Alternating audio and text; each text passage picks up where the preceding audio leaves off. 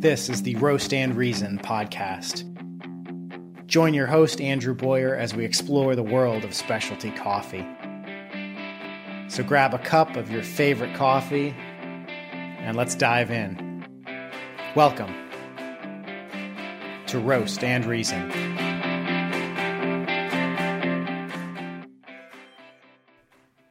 Hello, my coffee-loving friends. On this episode of the Roast and Reason podcast, we are going to focus on a single coffee origin, or specifically, a single coffee-producing country. And that country is Ethiopia. This is going to be a two-part series because there is a ton to talk about related to Ethiopia. This first part, we are going to talk about the history of Ethiopia, some facts about the country and the region. We're going to talk about the origins of coffee and where it started in this region. And we're going to touch on some history about Ethiopian coffee and the traditional ceremony that Ethiopians have related to coffee. So that will make up part number one. Part number two is going to be the next episode of the podcast, where we're going to talk about what types of coffee grow in Ethiopia, the different growing regions that you should be aware of, the different flavor profiles that you might expect in an Ethiopian coffee, and last but certainly not least, some recommendations that I have for you in terms of some really kick-ass Ethiopian coffee that you can try at home. So let's talk a little bit about the history of coffee in Ethiopia and some coffee facts and general facts about Ethiopia. And before we get into that, I don't know if any of you guys have some friends that are wine connoisseurs or really obsessed with wine. But many wine lovers can tell you the story of the bottle of wine, the type or the specific bottle of wine that stopped them in their tracks, really opened their eyes, and started their love and obsession with wine. And some coffee lovers can tell a similar story. And for me, and many other coffee lovers that I know, that story includes an Ethiopian coffee. And there's a reason for this. Ethiopia produces some of the highest quality, most delicious, and most unique coffee in the entire world. But before we get into coffee, let's start with some specifics about Ethiopia, shall we? So Ethiopia is a country in Africa. It is home to about 102 million people. So it's the second most populous country in all of Africa, only behind Nigeria. And it is the most populous landlocked country in the entire world. Ethiopia is located in the Horn of Africa, and it's bordered by Eritrea on the north, Somalia and Djibouti to the east, Kenya to the south, and Sudan and South Sudan to the west. The location that we call modern-day Ethiopia is widely believed to be the launching point, where the earliest modern humans migrated out of Africa to explore the Middle East and the rest of the world. It's also home to some of the oldest skeletal remains of modern humans ever found. So this is a very, very important region when it comes to the human race and our history. During the very first few centuries AD, the first unified African civilization occurred right here in this region where modern-day Ethiopia is.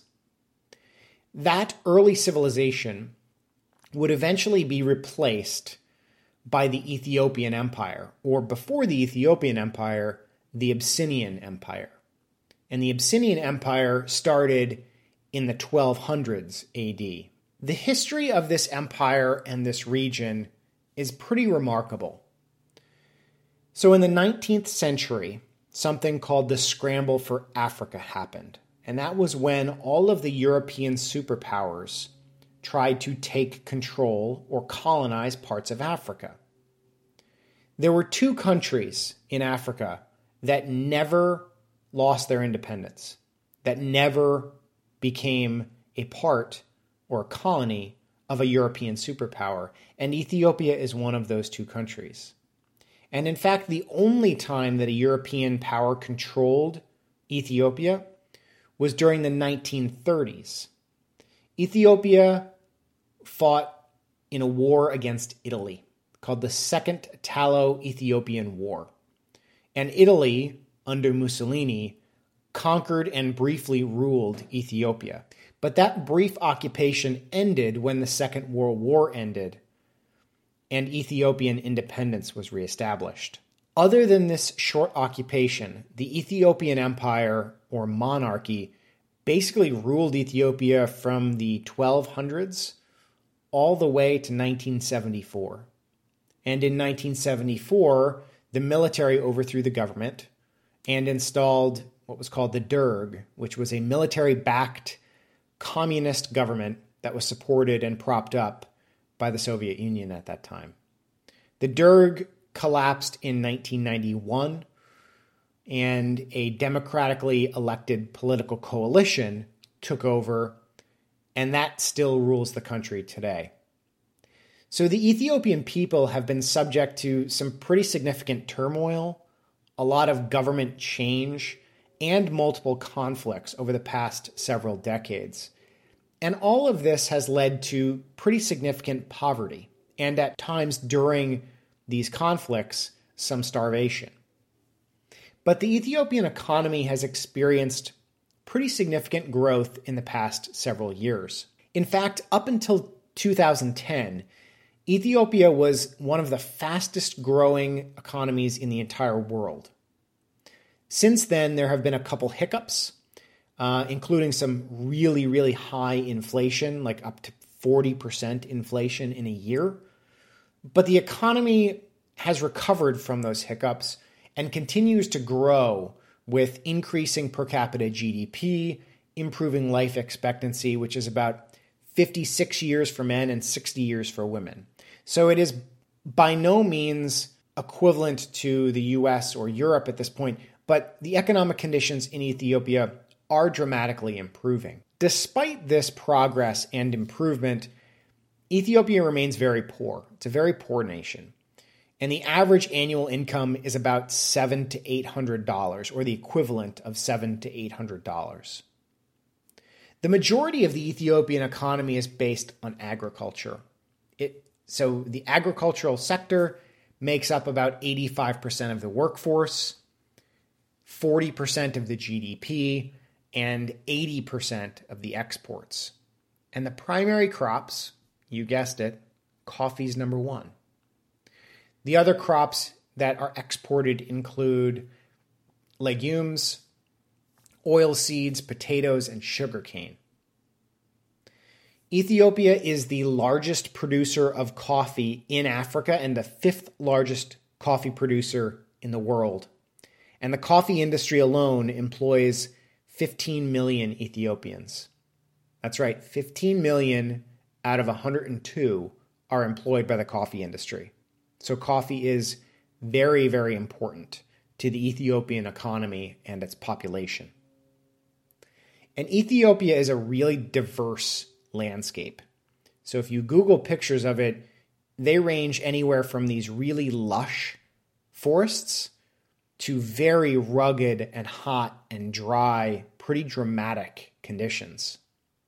The western half of the country and the Ethiopian highlands are lush with forests and rainforests, and the eastern half of the country is dry and hot. There is a settlement in eastern Ethiopia called Dalal. It's in the northwestern portion of Ethiopia. It is the hottest human settlement in the world, where the average daily temperature is about 41 degrees Celsius, and that's 106 degrees Fahrenheit. Obviously, coffee does not grow there. Most of the coffee production occurs in the western half of the country and in the central Ethiopian highlands. So let's talk a little bit about coffee and Ethiopia. Coffee's economic importance in Ethiopia is pretty clear, right? It employs 15 million of the 102 million inhabitants of the country. In addition to this significant economic importance, coffee is very important to Ethiopia historically and culturally. The Arabica coffee tree has its roots in Ethiopia. I mean, literally. So the Arabica coffee plant originated and first grew in the southwestern highlands of the ancient empire of Abyssinia, which is Ethiopia. Prior to the cultivation of coffee, it grew wild in the forests around an area called Kaffa. And coffee likely gets its current name, what we call it today in English, from a few different words. One of them is the Arabic word for coffee. One of them is Kaffa, named after the location in modern-day Ethiopia where coffee came from. It's not exactly clear when humans first discovered this plant growing wild and discovered its stimulant effects. But there's a commonly told fable about a man named Kaldi. Legend has it that Kaldi, an Abyssinian goat herd, lived somewhere around 850 AD. One day, Kaldi was exploring the hillsides and the forests. And during the day, he would let his goats explore and go do their own thing, find their own food, and then every night he would call them back to him. He would play them a song, a specific song on his flute, and they would come back. And his goats would always come back at night, except one night they didn't. And so he searched for them and finally found them. And when he found them, he was shocked because his goats were prancing about, they were bleating or screaming loudly, and they were acting very strange. And what he noticed is that they were all gathered around a bush and eating the red berries on that bush. So he thought, what the hell? I'll try the berries too. And so he tried a few berries, and within a few minutes, he was overcome with this intense happiness and excitement, and he wasn't tired anymore even though it was night. So he filled his pockets with these berries and took them back to his village. Kaldi, according to the legend, had discovered coffee. So the legend keeps going. When Kaldi arrived home, his wife encouraged him to take these berries that she described as heaven-sent berries. She recommended that he take them to the local monastery to share them with the monks. However, the monks didn't share Kaldi's enthusiasm for his new discovery. One of the monks went so far as to call the berries the devil's work, and he threw them in the fire. And at this point, Kaldi's wondering why the heck he listened to his wife at all, but the story doesn't end badly for him.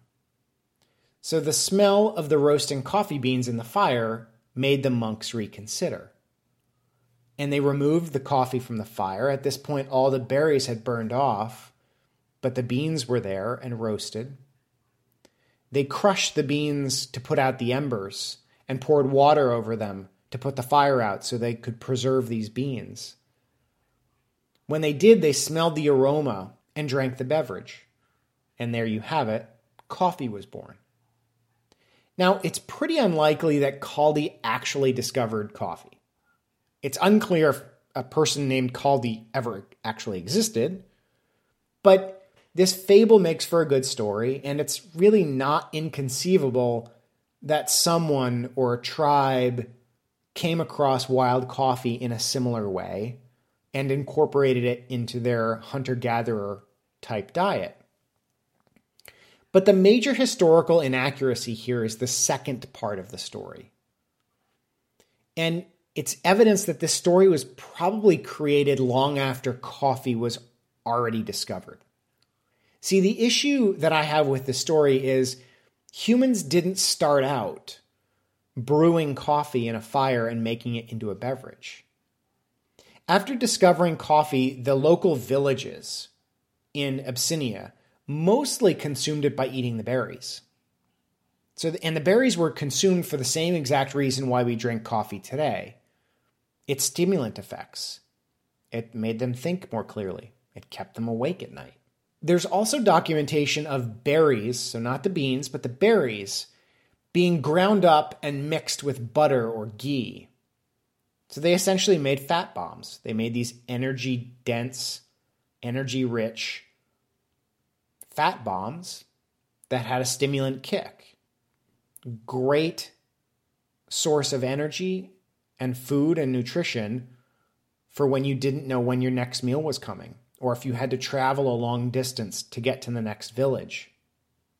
So if you've ever heard of something called bulletproof coffee, which is where you add coconut oil and butter to coffee, it kind of seems like this concept originated a long, long time ago, back in the ancient Abyssinian Empire, probably before we even started roasting coffee. So it took many, many years before humans learned that you could roast the coffee beans and make them into a beverage. And before we talk more about the beverage coffee that we know today, I should admit that the actual origin of coffee is up for debate. Coffee first grew in either Ethiopia or Yemen. So you might hear or read conflicting stories depending on who you listen to. You might come across conflicting stories as well related to where and when coffee was first routinely brewed into a beverage. And again, these two countries, Ethiopia and Yemen, fight for the honors again.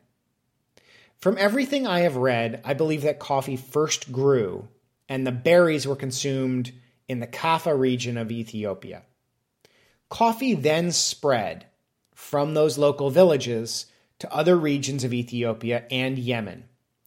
And it spread in the hands of Sufi monks, so a specific type of Muslim monk, traveling the region to spread Islam, as well as Sudanese traders.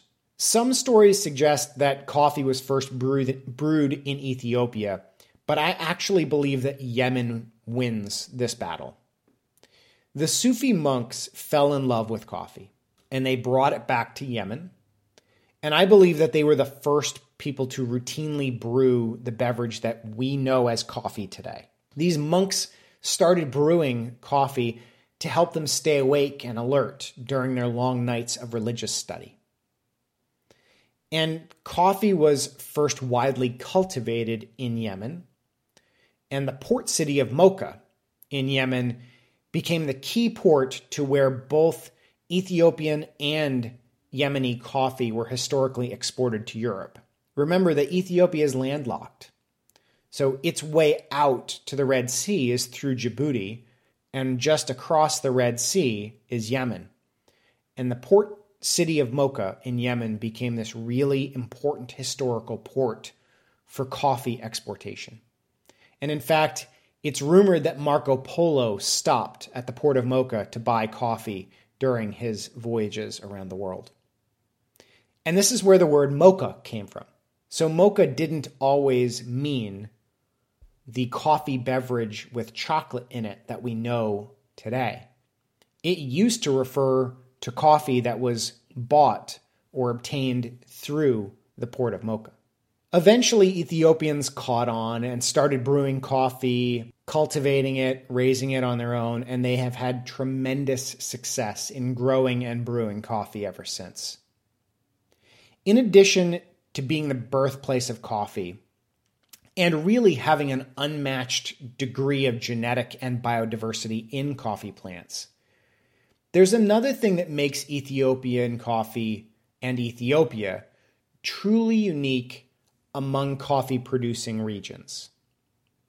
Unlike the vast majority of coffee-producing regions and countries in the world, coffee was not introduced to Ethiopia as a cash crop during the colonial times. Instead, harvesting wild coffee plants, and then cultivated and farmed coffee plants, processing coffee and drinking it as part of an everyday life has really been that way in Ethiopia for centuries. And despite the high demand for Ethiopian coffee on the global coffee market, and the fact that Ethiopian coffee commands a pretty high price, only about half of all of the coffee produced in Ethiopia is exported. The other half is consumed right at home by Ethiopians. That is unheard of when it comes to most other coffee producing areas of the world. Many coffee producing countries don't drink much coffee at all. And it's really this importance that coffee has at the economic level, but also culturally, socially, and historically, that really just adds to the uniqueness and the mystique of Ethiopian coffee. And while much of the coffee producing world doesn't even really drink coffee, not only do Ethiopians drink coffee daily, they actually have a traditional coffee ceremony.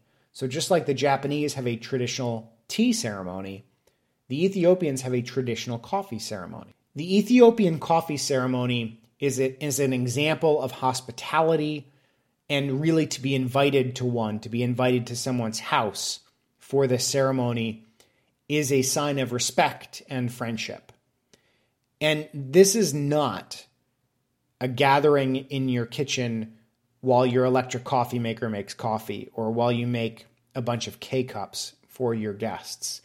This ceremony is involved and it's long. It typically takes about half an hour to an hour from the start of the ceremony to the first cup. So at least a half an hour from when this thing starts to when you're first drinking coffee. This thing is long and involved. And personally, I kind of love this. To me, one of the awesome things about coffee, or food in general for that matter, is about connection. So to me, one of the things that coffee is about connection. Connecting us to the people that grew it and harvested it, processed coffee, roasted our coffee, and prepared it for us. Also, connecting us to each other. So if you're sharing coffee with someone, with a friend, with a coworker, it's a way of connecting us. It's a way of socializing. And this ceremony is all about connection. There's no rush. It's about socializing. It's about sitting down, watching this thing take place, and talking. And in many villages in Ethiopia, this coffee ceremony is the main social event of the village. It's when politics and gossip and life are discussed. So the ceremony is typically performed by a woman in traditional Ethiopian dress. The coffee beans are taken and washed and then roasted in a flat pan over a small charcoal stove. The beans are carefully stirred so that they're roasted evenly, and the chaff or the husks are swept away. And the beans are roasted until they're about a medium to a dark roast. The aroma of roasting coffee combines with the smell of incense, which is traditionally burned during this ceremony. Once the coffee beans are roasted, they are ground by hand with a mortar and pestle. The coffee grounds are then placed in a traditional black clay brewing and serving pot, which is called a jabina. Once the brewing is complete, the coffee is served, and it's normally served to the eldest person in the room first, and then to everyone else. And traditionally, the coffee is served with a lot of sugar, or in some areas of the country, particularly the countryside, it's served with salt instead of sugar. It is never served with milk, but it is normally served with a snack. And the classic snacks are popcorn, peanuts, or roasted barley. There's traditionally 3 rounds of coffee brewing in the jabina, and each have a name. The first is Abel, where the coffee is the strongest and the most potent. And then there's Tona, the second, and Baraka, the third rounds. And they happen when you add new water to the same coffee grounds in this jabina clay pot. And it was traditionally thought that moving through all 3 rounds of this ceremony helped transform the spirit of those participating in the ceremony itself. So pretty cool. And you don't necessarily have to travel to Ethiopia to experience one of these. There are many Ethiopian restaurants here in the United States that actually offer this ceremony. And I'm actually going to check one out. There's an Ethiopian restaurant in Portland called Ianjoni Ethiopian Cafe. I don't know if I'm pronouncing that correctly. I've never been there, but I'm going to check it out. And I'm going to make reservations for a coffee ceremony at this restaurant. I will post pictures on the Roast and Reason Instagram feed, so be sure to check those out in the upcoming weeks. I probably won't get there for a week or two, but once I do, I will post them on the Instagram feed. I'm really looking forward to it. And if you're interested, Google or check out your local Ethiopian restaurants if you're lucky enough to have one close by. I know there are a few in Seattle and New York City and LA that offer these coffee ceremonies. There's a restaurant called Jabina in Seattle. There's one called Little Ethiopia in LA. And I think there's a few in New York City that offer these as well. All right, guys. So there's a lot to talk about when it comes to Ethiopian coffee. And I didn't want to have this be this huge, long episode. So I decided to split it in two. And I really encourage you to come back and check the next episode out. I'm going to talk about the type of coffee that grows in Ethiopia, the important growing regions that you should know and recognize by name because you're likely to see them when you're shopping for Ethiopian coffees. And I'm going to talk about the flavors that you might expect in an Ethiopian coffee. And last but certainly not least, at the end of next week's podcast, I'm going to recommend a few really excellent Ethiopian coffees that you can try at home. There's a lot of really, really great, unique Ethiopian coffee out there. But the ones I'm going to recommend next week are ones that I've personally tried and I think are absolutely amazing and you can't go wrong. So definitely check out the next episode of the podcast, and I will see all of you guys then. Take care, everybody.